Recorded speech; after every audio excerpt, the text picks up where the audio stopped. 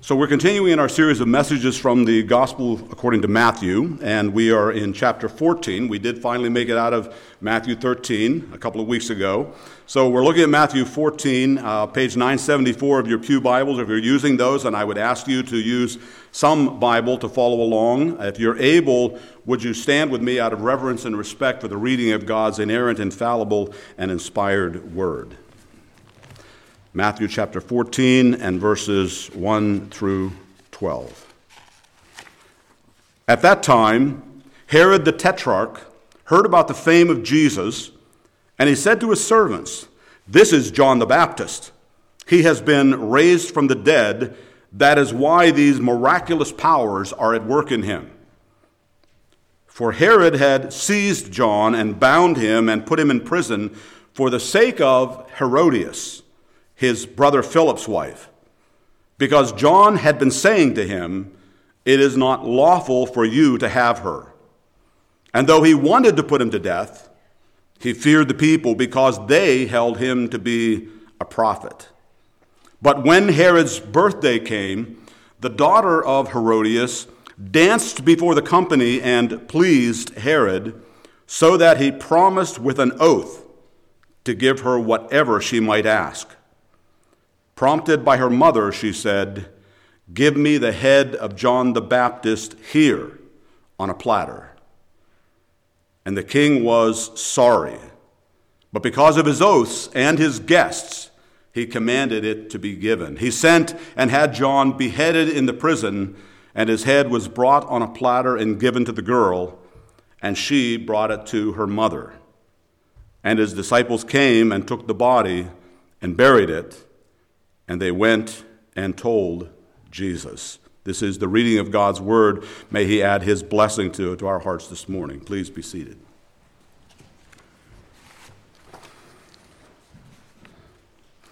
So, hope you remember a couple of weeks ago as we reached the end of chapter 13, Jesus had that visit back to his hometown of Nazareth. We read when he went back there that he did not, Mark even tells us he could not, do many mighty works there because of their unbelief. We read that the people had been affected by his preaching, and Mark tells us that he did lay his hands on a few people and healed them, even there in Nazareth, but couldn't do many mighty works. The people were dismissive of him. They did not believe in who he was telling them through his words and works that he was. You see, in their eyes, he couldn't possibly be who and what he claimed to be, the Messiah, because they knew that he was just the son of the carpenter, son of Mary, a brother of those sisters and brothers that are all ordinary people just like us, and so he could not possibly be who he claimed to be. And so the people took offense at him. They stumbled over him, and Jesus said to them, "A prophet is not without honor except in his own town and in his own household." Well, that text certainly finishes up that chapter as we talked about a couple of weeks ago, but it also serves as a transition text in a way to lead us into this next narrative portion that Matthew is going to be giving us, which begins here in chapter 14 and verse 1. In fact, Matthew indicates to us that the events in our text today are at least loosely connected in time to the events in chapter 13 by using that sort of general time marker at that time. It doesn't mean that as soon as he said those words, these things happened. It just means in connection with that, and roughly about that time, we also find these things happening.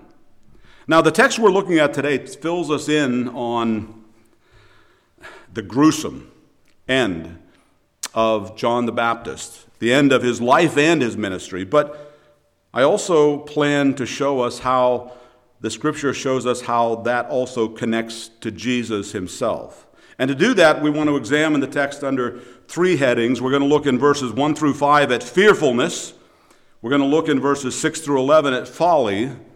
And we'll look in verse 12 at faithfulness. First of all, fearfulness. We noted in what I call the Nazareth passage that we just looked at, that the people there had heard reports about Jesus' powerful, authoritative preaching and his mighty works, the miracles that he's been doing all over. And of course, they also heard his teaching and saw those limited miracles. But the interesting thing in this passage is to note that the people in Nazareth weren't the only ones to hear those reports. Matthew tells us that as they were hearing those reports, someone else was also hearing about the fame of Jesus, and that was the Tetrarch, Herod. Some wonder, by the way, how Matthew comes to have all the details that we find here about John and his time with Herod and his untimely end, and even all the events at the party itself. And even how did he receive the reports about Jesus?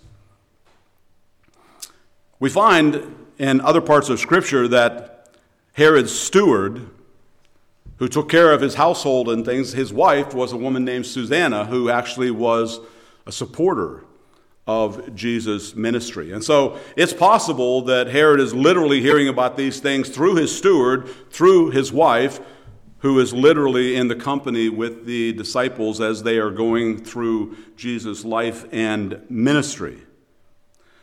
He's called the Tetrarch. That word Tetrarch means a quarter of. It means that he is the ruler over 1/4 of what? It's 1/4 of the kingdom that his father, Herod the Great, had in that area. When Herod the Great passed, the Romans divided that kingdom up into 4 parts, and he gets one part, which included the regions of Galilee, where Jesus has been ministering as we've been working through these chapters. But it also includes an area called Perea, which is on the other side of the Jordan, sort of starting below, I guess you would say, the Sea of Galilee and extending down toward the Dead Sea and sort of across from Jerusalem and all. It's a fairly lengthy section of territory for that region. So at this time, Antipas, the son of Herod the Great, hears these reports about Jesus' powerful preaching, about the miraculous works that he is doing, the huge crowds that are gathering to him. But he especially hears, notice this, about his many mighty works. His attention is focused on these miracles. And notice the response that he gives to his servants when they tell him about this. He tells them, "This is John the Baptist." Why would he think that? Well, of course, remember, Jesus and John the Baptist ministered side by side for quite some time in the region in Perea, or near Perea, where he is the ruler. Jesus' ministry was essentially like John the Baptist, especially initially. They were baptizing in the same region. They were preaching the same message: repentance, the kingdom of heaven has come among you. It's also worth remembering, whether you do or not, that it was back in chapter 4, verse 12, that we read that it was when John was cast into prison that Jesus then withdrew from that area and began his own ministry in Galilee, when John was cast into prison. But understand that for Herod Antipas, this reaction to look at what he's hearing about Jesus and tell his servants this is John the Baptist is more than just the similarity in their ministry. This is superstition, and this is fear. Guilt and fear combined. Notice, it's not just John the Baptist. It is John the Baptist who has been raised from the dead. And that's why these miraculous powers are present with him and around him. Wait a minute. Raised from the dead? I thought he was just in prison. When did that happen? Well, that's exactly what Matthew tells us when he says for Herod had arrested John. He had him in prison, probably in a place way down in southern Perea, in a prison fortress palace that he had there, one that his father had had. He had him imprisoned, and he tells us basically about what happened. And the very short version of this story is that Herod is a wicked and ungodly man, like father, like son. He is married to a woman, and he no longer wants to be married to her because he now has become infatuated with the wife of his brother. And so he divorces his wife, and the wife of his brother divorces or puts him away, which was possible according to Roman law, I think, at that time. And the two of them become married, which is in direct violation of God's commandment in the book of Leviticus, you shall not be with your brother's wife. It's a direct command from God. And John the Baptist knows this, and so John the Baptist is telling Herod, you shall not have your brother's wife. You must not. It's wrong that you have her. Now, that doesn't mean that John was going into the palace and having a private meeting with Herod telling him that. What John the Baptist is doing is in front of the crowds that are gathered to him all around the areas where he is, he's telling all of them, telling Herod through all of them, it's not lawful for you to have your brother's wife. Well, that kind of thing about a powerful official can get you into trouble. The truth is that if you notice, we even read here that it is for Herodias' sake that Herod is doing this. The other gospel writers are a bit more expansive on this. It is Herodias who is really most affected by what John is saying to everybody, and she is the one who wants John the Baptist dead, whatever it takes.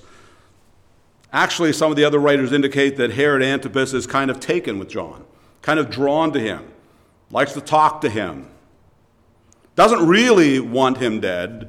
And in fact, we're even told, I think it's in Mark, that Herodias wants him dead, but she couldn't get him dead because Antipas protected him and kept him safe, because he was such a holy and righteous prophet. So it seems likely that when Matthew says that Herod wanted him dead, that what he's really saying is that he wanted him dead because his wife wanted him dead, but he didn't dare do it, and that's because the people, those huge crowds, believed he was a prophet. So you can see that whatever is going to happen in this text is based and grounded on fearfulness on the part of Herod Antipas. Next we move to folly. Interesting passage that connects to this, Proverbs chapter 9, verses 7 and 8 says, whoever corrects a scoffer gets himself abuse, and he who reproves a wicked man or a wicked person incurs injury. Do not reprove a scoffer, or he, and in this case you might add she, will hate you.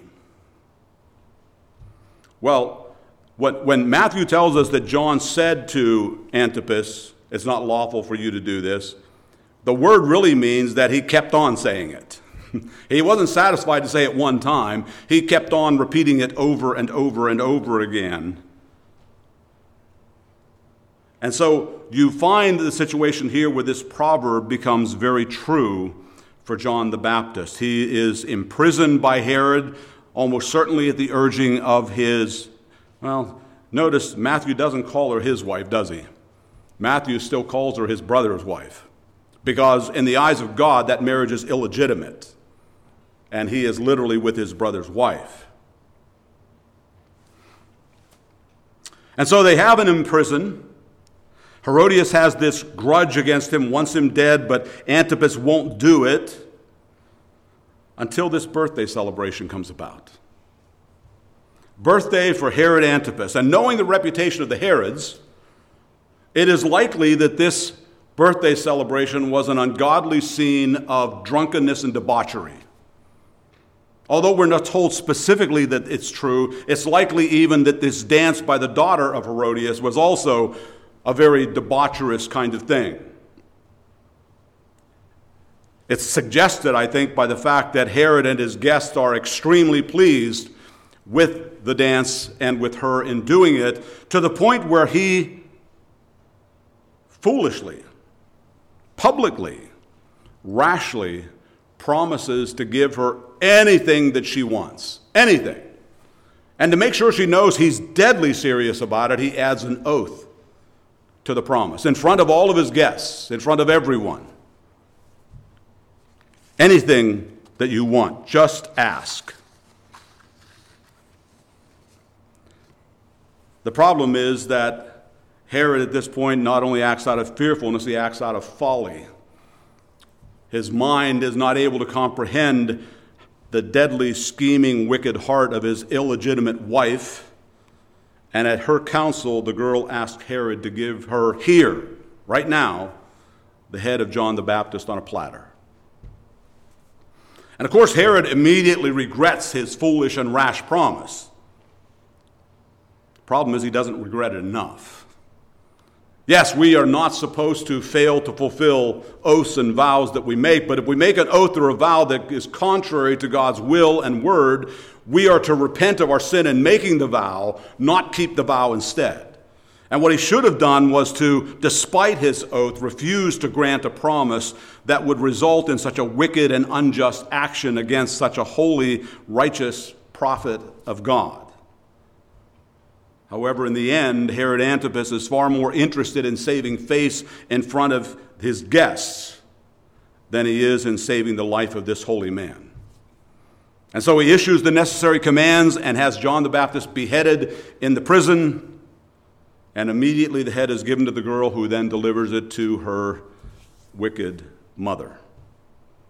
And thus, the greatest Old Testament prophet, remember, according to Jesus' own words, is unjustly dishonored, if you will, by his wicked enemies. And all of that because of the vain and arrogant folly of this wicked and godless ruler.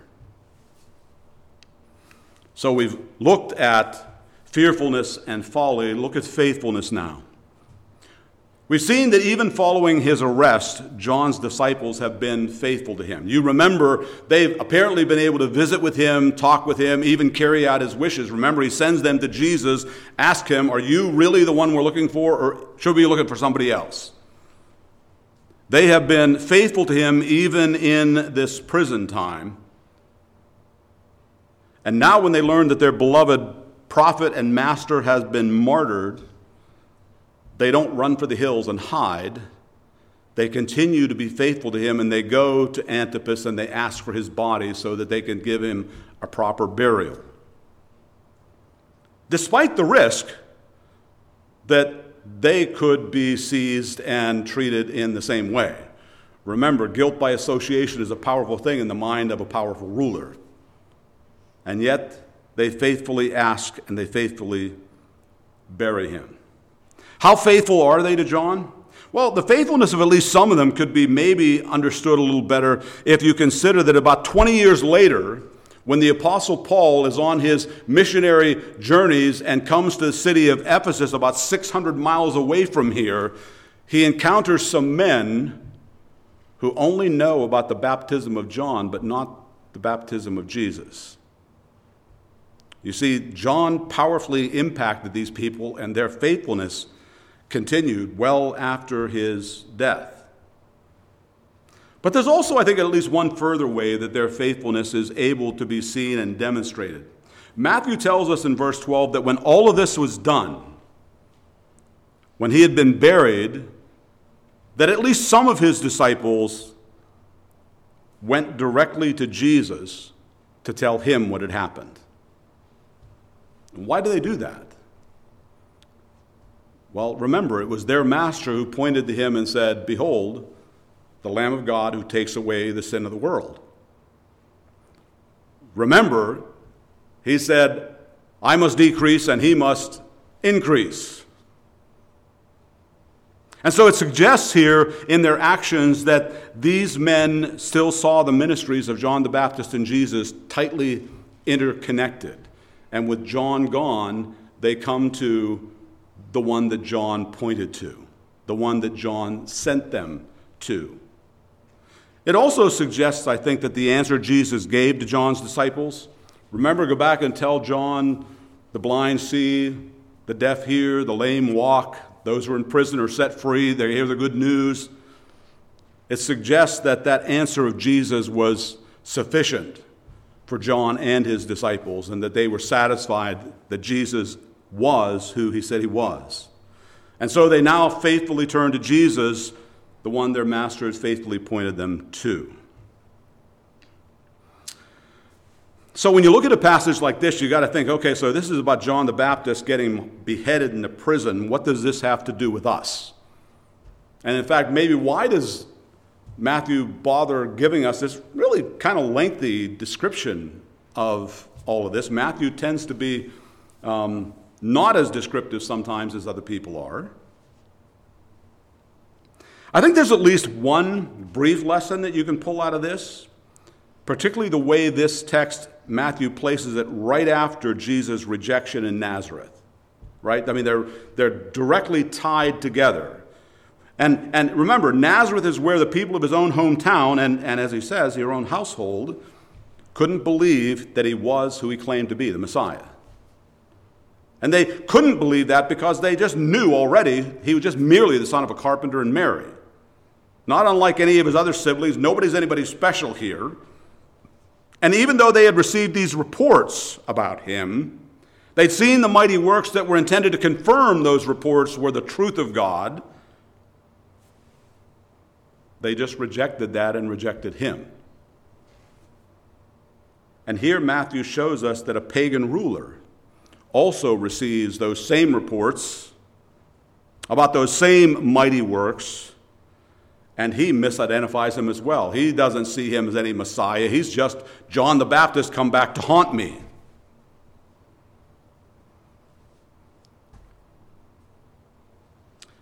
What does that have to do with us? It isn't enough for people to hear reports about Jesus. It isn't even enough that they hear reports that he was a great teacher and that he could do mighty miracles. We need to strive to try to convey to people who he truly was, what those teachings and mighty works meant and indicated. We need to try to introduce them to the one who wasn't simply a great teacher and a mighty worker, but the one who was literally the Son of Man and the Son of God, come to dwell among us to be the Savior of sinful people. The Word made flesh to die for, to atone for, to save his people from their sin and restore them back to their God and their Father. And so I think that drives us to be sure that we don't just see ourselves living in this world to be saved by Christ, but we're in this world to be saved by him so that we can be a witness to others, so that they can be saved by him as well. Also, given the very strong focus Matthew has in this gospel, and not just Matthew, of course, because we understand he's telling us what Jesus' focus is, and he's doing this because the Holy Spirit is inspiring him to do it. But Matthew's really focused on proving that Jesus is the Messiah King that has been foretold by God, promised by him, who would finally establish in this fallen, sinful world the kingdom of God, the kingdom of heaven, God's righteous rule and reign on this earth. And when you think about that in that context, I think it's also worth pointing out how this passage demonstrates for us, and I'm going to say once again, the stark contrast between the kingdom of heaven and the kingdoms of this earth. Now, Jesus has been spending his time through his entire ministry in Galilee teaching anyone who would and could listen to him what the kingdom of heaven is like, right? Remember those parables in 13? The kingdom of heaven is like. The kingdom of heaven is like. He's been telling them what the Father is like. You have needs, but you know what? Your Father already knows what you need before you ever ask for it, and he wants to give you what you need.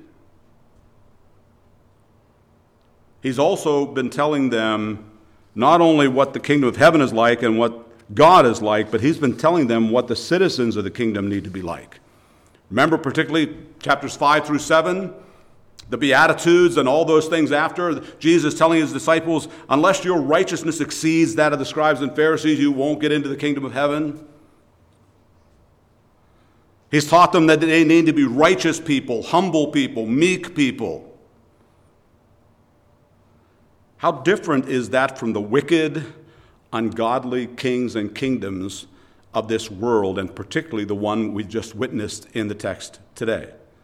Now, I said again, and I say that because we saw this first pictured for us at Jesus' birth, didn't we?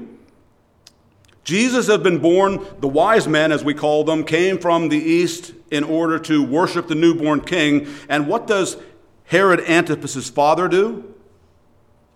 he slaughters an untold number of little boys in Bethlehem to ensure that his own kingdom is protected, and that this kingdom of God and this king never make it to fruition. And here his son Antipas, in his own wicked, proud, and arrogant folly, is tricked into wickedly and unjustly taking the life of a righteous prophet of God, the greatest in the Old Testament. Don't forget that Jesus had just talked in that Nazareth passage about the honor that is due to a true prophet of God, and he declared himself to be a true prophet. A prophet isn't without honor except in his own hometown and among his own household, Jesus said. He was being denied that, and here Herodias attempts, at least, to dishonor this greatest of the Old Testament prophets of God by having him beheaded, essentially in front of everyone, at this birthday party for faithfully commanding their obedience to God's word. Little did she know, though, that by doing this, she was actually placing on John the Baptist one of the greatest honors that was possible for a man in this life to achieve, or in the next. Because at the instant of his martyrdom, John took his place as one of those souls that the Apostle John saw in the book of Revelation. You remember in chapter 6, verse 9, I think it is, when the fifth seal is opened and John sees under the altar in heaven the souls of those who had been martyred, who had given up their lives for the word of God and their witness to it. And each of those are given a white robe. Vindication from God. Be patient. Wait until the last of your brothers receives the same treatment, essentially.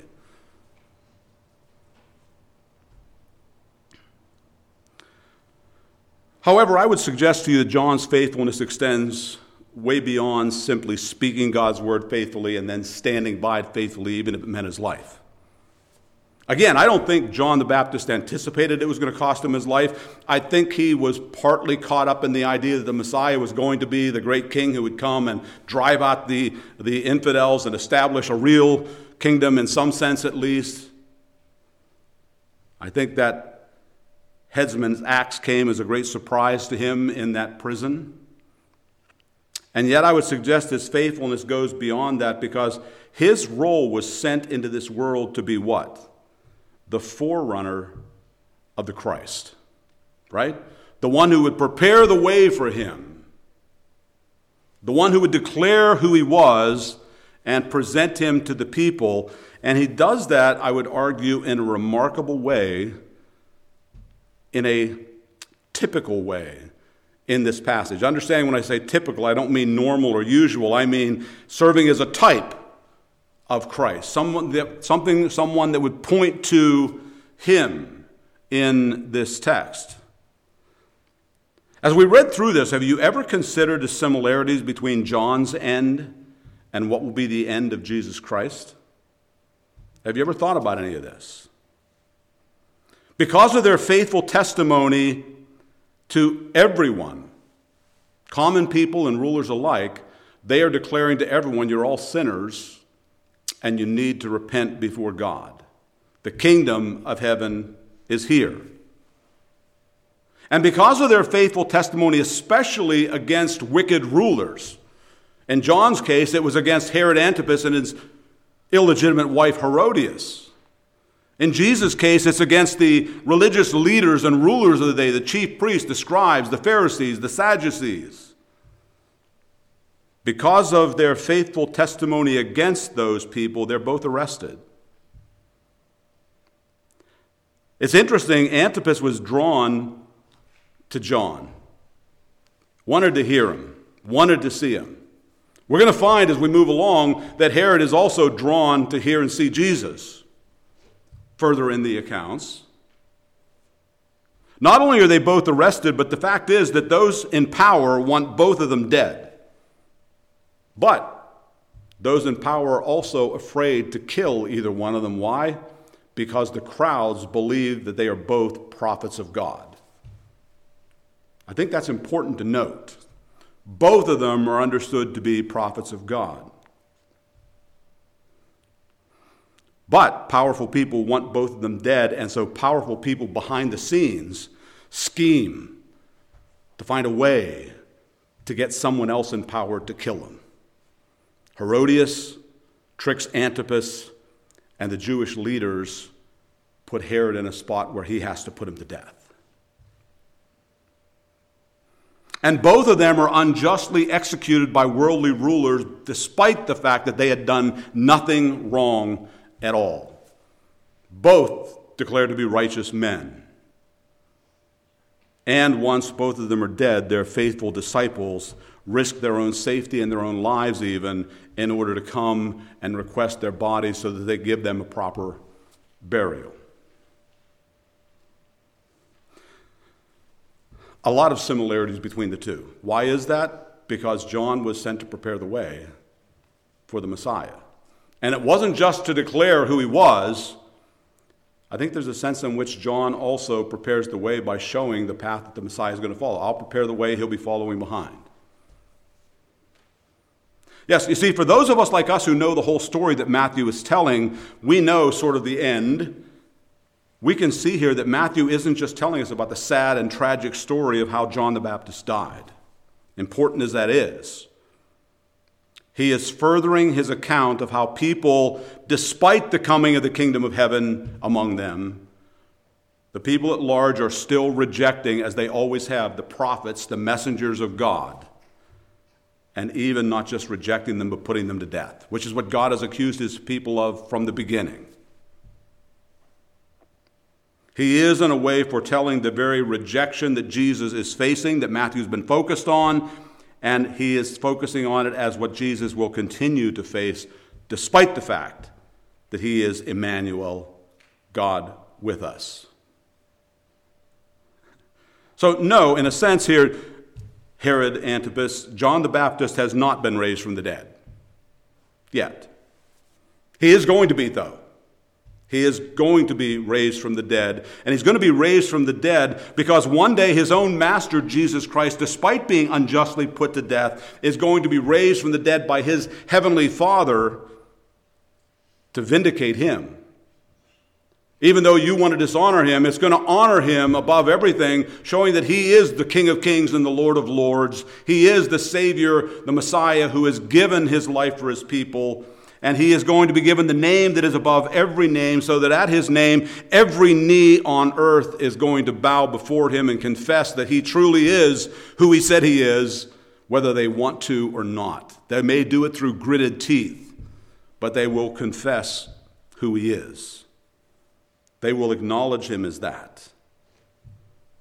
And so, what ultimate kind of lesson can we draw from this? We might consider the fact that at that great and terrible day of the Lord that the prophets were so focused on, that day when God himself would come in judgment, and as Daniel and others prophesied, that all the dead are going to be raised to sit before the judgment bar of God, we could consider that the fear that Herod Antipas felt here when he thought John the Baptist had been raised from the dead will be nothing compared to the terror that he and all of those like him who in their folly rejected God's word, God's Son, all the prophets who brought the gospel to them in this life. It's also good, though, to remember that all those who, like John, faithfully followed Jesus Christ are going to be raised. And it's not going to be to run around doing mighty works to scare people like Herod Antipas. They're going to be raised and they're going to be rewarded eternally for their faithfulness with blessing and honor by their Savior. So a question you might think about as you leave here today and consider through the week as you think about this text, which of those resurrections do you want to be part of? Do you want to be part of Herod's resurrection and the terror that will be involved in that, or do you want to be part of the resurrection of the godly and righteous who will be brought into blessing with their Savior for all of eternity? Let's pray. Father, we come to you and are so thankful for the incredible, amazing grace of the gospel of Jesus Christ. We are so thankful for the fact that undeserving as we are, as we were and as we continue to be, your love reaches down in both mercy and justice, in pouring out justice on your own Son so that you could show mercy to us in him. And so we come to you thankful for this example of John the Baptist. We pray that you would soak these things into our hearts and minds, help us to remember that life here isn't about finding a safe and secure place. Life here is about being faithful to you. We pray that you would help us to be the people whose hearts have been transformed by your Spirit and by your word to faithfully follow you in all things. In Christ's name we pray. Amen. And now we come to our time to participate in the sacrament of the Lord's Supper. Remember, this is a means of grace. This is a Christ-instituted or ordained means by which he literally funnels and channels his grace to his people. It is the word. You've heard the word preached. But this is the word presented to you in another form, in a way that appeals to your senses. Because God knows that he created us to be people who learn in different ways, and the more ways that learning is reinforced, the better we get it. And so in his grace, he gives us the gospel in this form as well. This is the table of the Lord Jesus Christ. It's not mine, it's not this church's, it's not our denominations. It is his table. He is the host. He is the meal. He invites those who have professed faith in him and have confirmed that profession of faith by being examined, being baptized, becoming members of a Bible-believing church to come and participate in this meal. He is not inviting perfected people to come and celebrate their perfection. He's inviting people who, through his word, have become humble and meek and repentant to come and to be fed and nourished and strengthened by grace through faith in him. There is a warning attached to this. Paul tells us in 1 Corinthians 11:27-29 that whoever eats this bread or drinks this cup of the Lord in an unworthy manner will be guilty of the body and blood of the Lord. But let a man examine himself, and so let him eat of the bread and drink of the cup. For he who eats and drinks in an unworthy manner eats and drinks judgment to himself, not discerning the Lord's body. So if you are a believer, struggling with sin and yet trusting in Christ to overcome it, this is where you come to be strengthened in that. If you're not one of those believers, don't take part in the sacrament, but don't ignore it. Pray that the Holy Spirit would use even these elements and this institution to speak to your heart and to draw you into faith with Christ so that you too may feed on him as well. Let's pray. Father, we come to you, and how thankful we are that you are a God who is abundant in mercy and grace. That you are a God who goes out of your way to pour grace into our lives. We thank you for this sacrament, and we pray that you would be pleased to take these common elements of bread and the fruit of the vine, and that you would set them apart for your holy purposes in our hearts and lives for the establishment of your kingdom. We pray that you would work in us through the grace in this sacrament to strengthen us to be more faithful followers of Christ in the days ahead. We ask these things in his name and for his sake. Amen.